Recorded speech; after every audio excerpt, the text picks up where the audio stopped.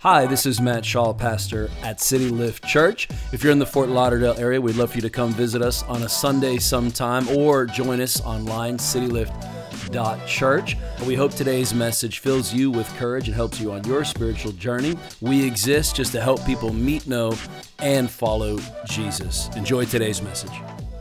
Welcome to church, everybody. Why don't you turn to two or three people really quick one more time and just say, hey, what are you doing with your eyebrows? It's working.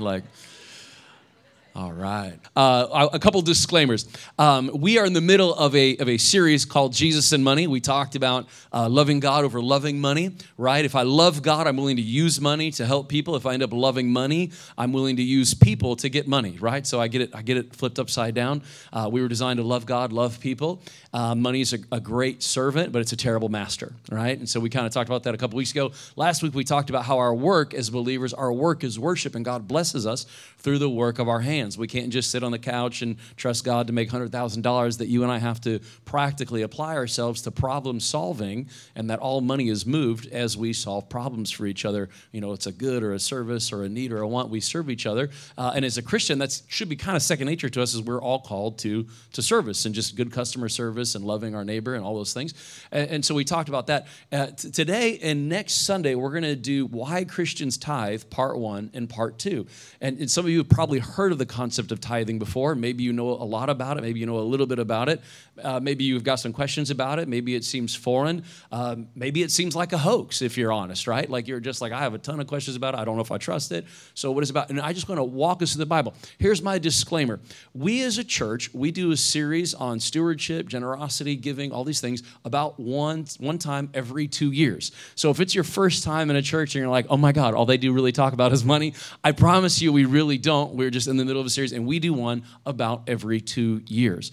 So if you're new here, this really isn't for you. Come back in a couple of weeks when we do a series called Jesus and Me, and we're going to talk a lot about Jesus, and that is going to be for you.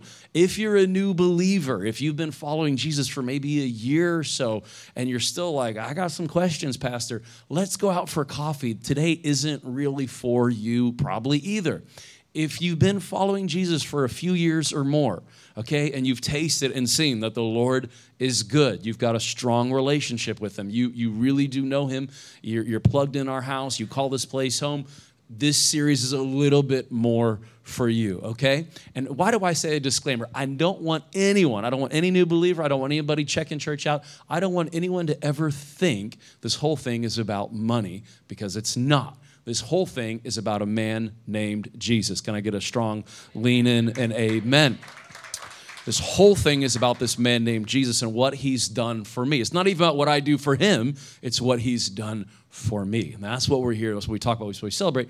Those of us that know him, we start this crazy little journey of following him and just doing life his way and what he said. And so it's part of the process, but it's not the main thing. He's always the main thing, okay?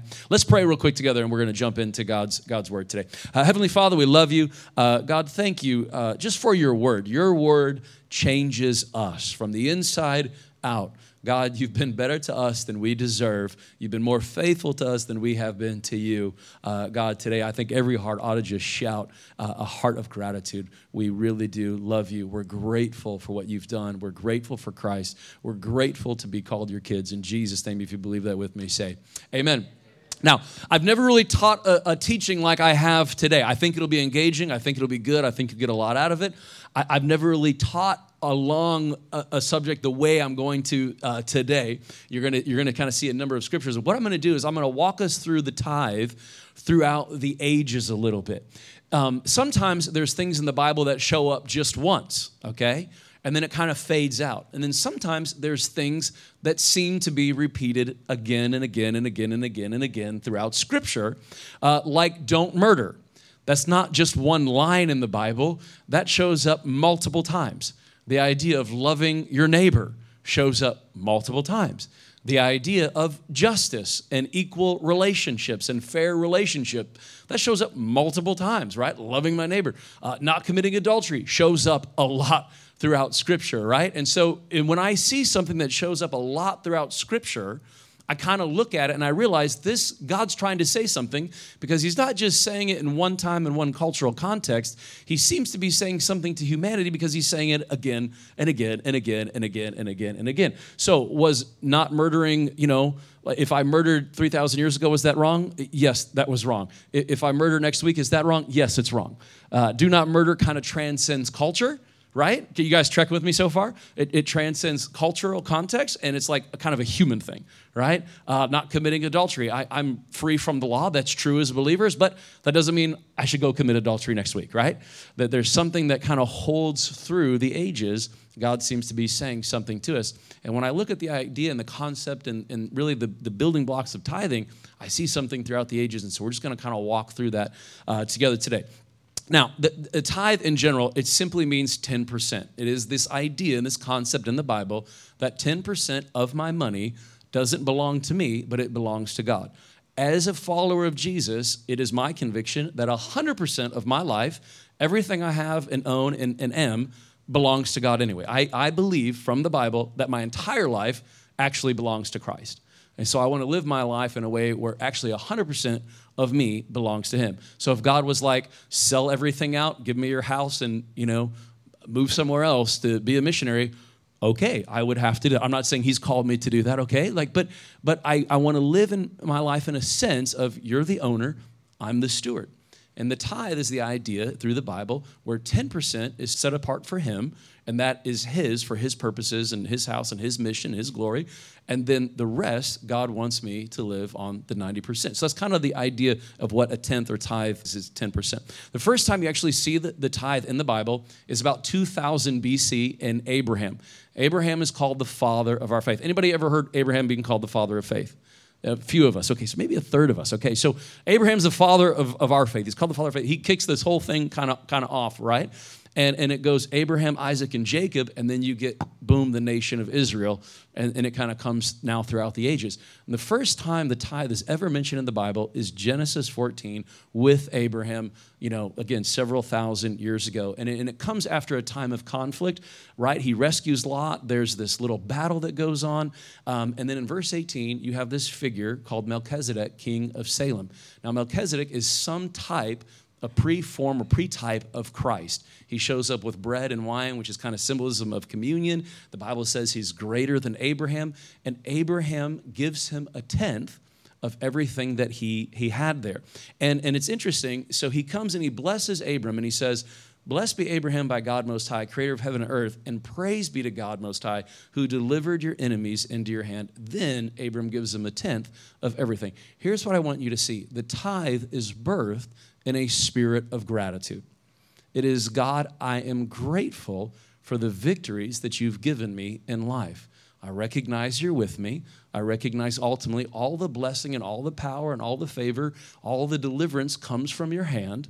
And I am grateful for what you have provided in the victories you're given. No one forced Abram to do anything. That's probably the most beautiful part of this passage for me. No one coerced him. No one twisted his arm. He did it out of a spirit of gratitude. This is the very essence of why Christians tithe. It is birthed in a spirit of gratitude. God, thank you for the provision and the blessings and the victories you've given me, and I'm giving back to say thank you, and I love you, and I recognize everything is from you. Genesis 28 is actually the second time you see it in the Bible. You have Abraham, you got Isaac, and you got Jacob, the grandson. And what you've got in verse 28, Jacob has this dream of a ladder between heaven and earth, right? And God comes and he says, I'm going to bless you. I'm going to be with you. I'm going to journey with you. Your descendants are going to be like, all over the place. And he has this response in his heart. And he says, God, if you're going to be with me, in verse 20, I want to read it. He said, if you will be with me and watch over me on this journey that I am taking and will give me food to eat, clothes to wear, so that I'll return safely to my father's house, then the Lord will be my God. And this stone that I've set up as a pillar will be God's house. And all that you give me, I will give you a tenth. Same thing. What we see is this response of, God, I'm grateful you're with me on the journey. Thank you for all the blessings you've given me. I recognize you're with me. me, and I'm going to give because I'm saying thank you. I'm choosing gratitude. So that's the heart. Now, those of you that know the story of Israel, right? We go from the patriarchs, Abraham, Isaac, and Jacob. Those guys are the founders. Abraham's the father of faith. You got the patriarchs. Then you've got 400 years of slavery and bondage in Egypt, right? God uses Moses. He delivers the children of Israel. They go back on a journey, and now through Moses, you're birthing a nation. You're birthing the temple and this kind of religious system that God is setting up, the ways to worship him. And here's what we call the law. So if you've been a believer for a while and you're like, okay, I've heard of the law, I've heard of the Old Covenant, I've heard of the New Testament, I've heard of the New Covenant. Okay, what's it about? This is where we get the law. That's why it's called the law of Moses. This is where you get the 10 Commandments, right? So you probably have heard of 10 Commandments and all this. So now you get the law. And here in this law, we get a really clear picture of what God is saying about tithing. In fact, we see it in Numbers 18, Leviticus 27, Deuteronomy 12, 14, 26. And let me read Leviticus 27 real quick. And this is God talking through Moses. A tithe of everything from the land, grain or soil, fruit from the trees belongs to the Lord. It is holy to the Lord. This is the first idea where we get a concept that it's actually holy to God or set apart for God. And this is kind of why we get the idea of 10% of my resources is set apart and it belongs to God. And in my heart, it's kind of untouchable. Now, as a believer, are you free from the law? The answer to that is yes, you are free from the law. Now, I am free from the law, do not murder. That doesn't mean I should go murder next week.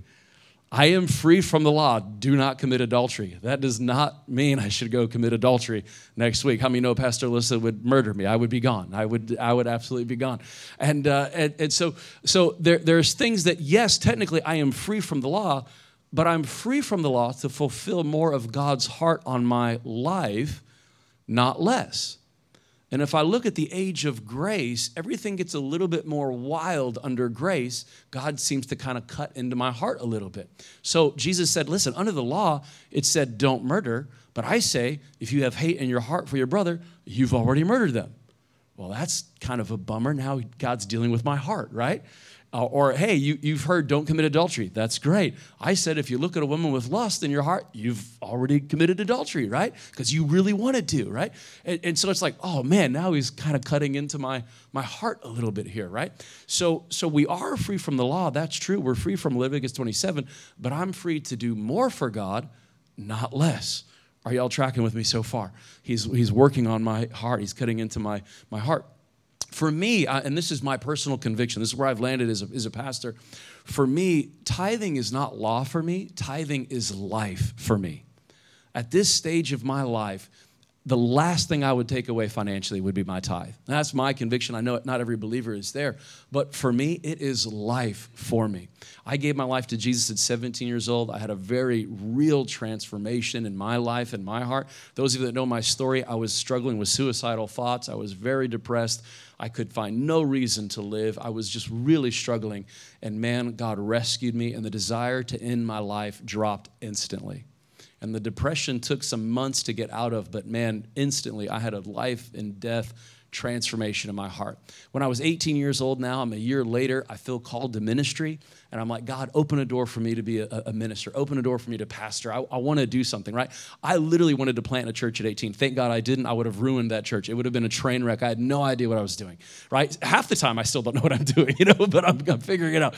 And so so I'm like, God, open a door for me, open a door for me. And God opened a door for me to janitor at a small country church. And so I'm like, open another door for me, open another door for me. And I really felt the Holy Spirit was like, I want you to take that door and I want you to be a janitor. And we're a city church, right? So we don't know maybe a lot about country churches, but country churches love to do these things called potlucks, where everybody brings a bunch of food in and we murder a lot of chickens and we fry them and grill them and everything. And it was a mess. And I'm cleaning up afterwards. And Christians would do their business in the bathroom and plug the toilet and not have the decency to clean it up. And now I've got to clean the bathroom. And I'm mowing the lawn and all these things. And I learned in my time of being a janitor, I learned how to pray. I learned how to take criticism. I learned how to take a complaint. Janitor, it's too hot or it's too cold, or why didn't you clean the bathroom? I don't know. Why'd you mess it up? It's like God began to work on my heart, and I started serving God's people. whatever position you find yourself in the body of Christ, it's still all about serving people, whether you're teaching and feeding or you're cleaning or janitoring or whatever, right? Like, it's all about God's people. God began to work on my heart. When I got my first check, one of the first things I did was tithe. I began to tithe right from the beginning. So as I talk today, I am not telling you to do something I'm not. I'm saying something in a spirit of join me as we do something for Jesus. Does that track so far? So I'm not asking you to do something that I myself have not been doing for 20 years. So I've been doing this for 20 years. So you could disagree with me, but what you can't disagree is with my track record. And my wife and I are at a place in our life, I would rather pay my tithe than pay my mortgage. Now, don't not pay your mortgage, okay? Go home and pay your mortgage. But I have a conviction in my heart. Tithing is life for me. And I love what God is doing in me and through me. I love what he does with it.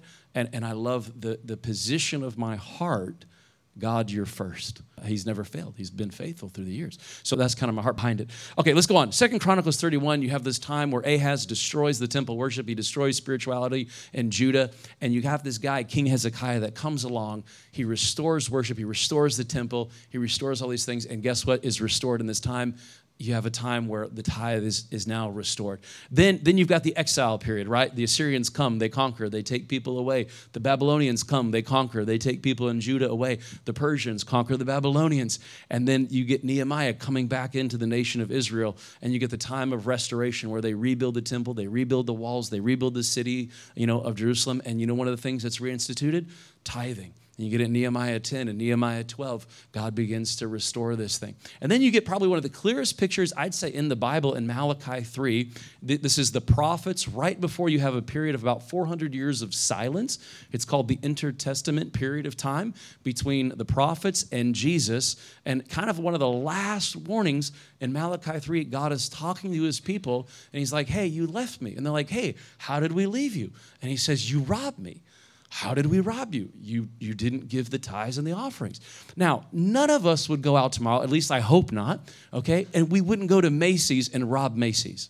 Now, maybe that's because you're a good person. Maybe it's because you're afraid of going to jail. I don't know. But most likely, we wouldn't do that. I just find it intriguing that God takes it that personal. Now, no pastor in the Western world wrote Malachi 3. This is like a couple thousand years ago. God is writing through a prophet, and he's talking about this. This is why I'm talking to believers that are 3 years, 4 years into Jesus, okay? If you're a new believer, let this one just go right by you. If you're checking church out, let it go right by you. There's no pressure on you whatsoever today at all, okay? If you're a believer and you actually know God and you know his word, isn't it a little intriguing? God seems to take this kind of personally, right? He kind of takes it personally. Then he does something kind of wild. He says, test me in this. Test me. The only place in the Bible that you and I are commanded to test God is Malachi 3. Everything else, Jesus said, don't put God to a foolish test. Don't drive crazy on 595 and say, angels are with me everywhere I go, right? God would be like, that's a stupid test. Like, that's dumb, Don't test God. The only place in the entire Bible God says, test me, is this. God says, you give me this, and I'm going to open the windows of heaven over your life. I'm going to be with you. I'm going to help you, blah, blah, blah, blah, blah. Matthew 23, let me go on kind of throughout the ages. Most Christians don't even know this. Jesus affirms the tithe in Matthew chapter 23. Verse 20 says, woe to you, teachers of the law of Pharisees, you hypocrites, you give a tenth of your spices, so your tithing, mint, dill, cumin, they tithe down to the spice, right? And he goes, but you've neglected the more important matters, justice, mercy, and faithfulness. You should have practiced the latter without neglecting the former. What is Jesus doing? He affirms the tithe. He's like, you should have practiced it, but you should align your heart with it. Right? Because what is this whole thing ultimately about? Loving God and loving people. Can you tithe and hate people? Absolutely. Can you get religious and crusty and never love God? Absolutely. You can do a religious action and your heart be far from God and far from people. What is Jesus doing? He's aligning action and heart. And if you look at the messages of Jesus, you look at the heart of the Gospels, it's all about aligning my heart and my action. Isn't that interesting? So he's working in me, transforming me from the inside out, right? Acts chapter 2, this is where you get the start of the church. You get these new believers. Acts chapter 2, you see this wild and radical generosity where believers sell out and give everything. We are not taking an offering today for everything. You can wipe the sweat off your brow. There is no fundraise. There's no nothing. We're doing fine, okay? I just find it intriguing. I'm moved by their radical generosity.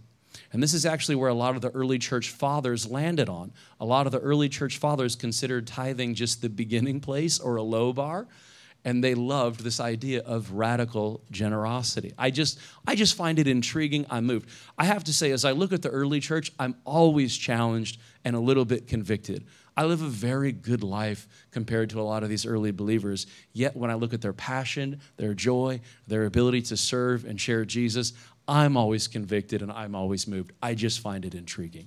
And that's why I wanted to bring up Acts chapter 2. It's wild. Then you get in about 100 AD, there was a council at about 70 AD-ish called the Council of Jerusalem. It was one of the first councils of the early church. Most scholars think James was actually the one overseeing this at the time in the church in Jerusalem.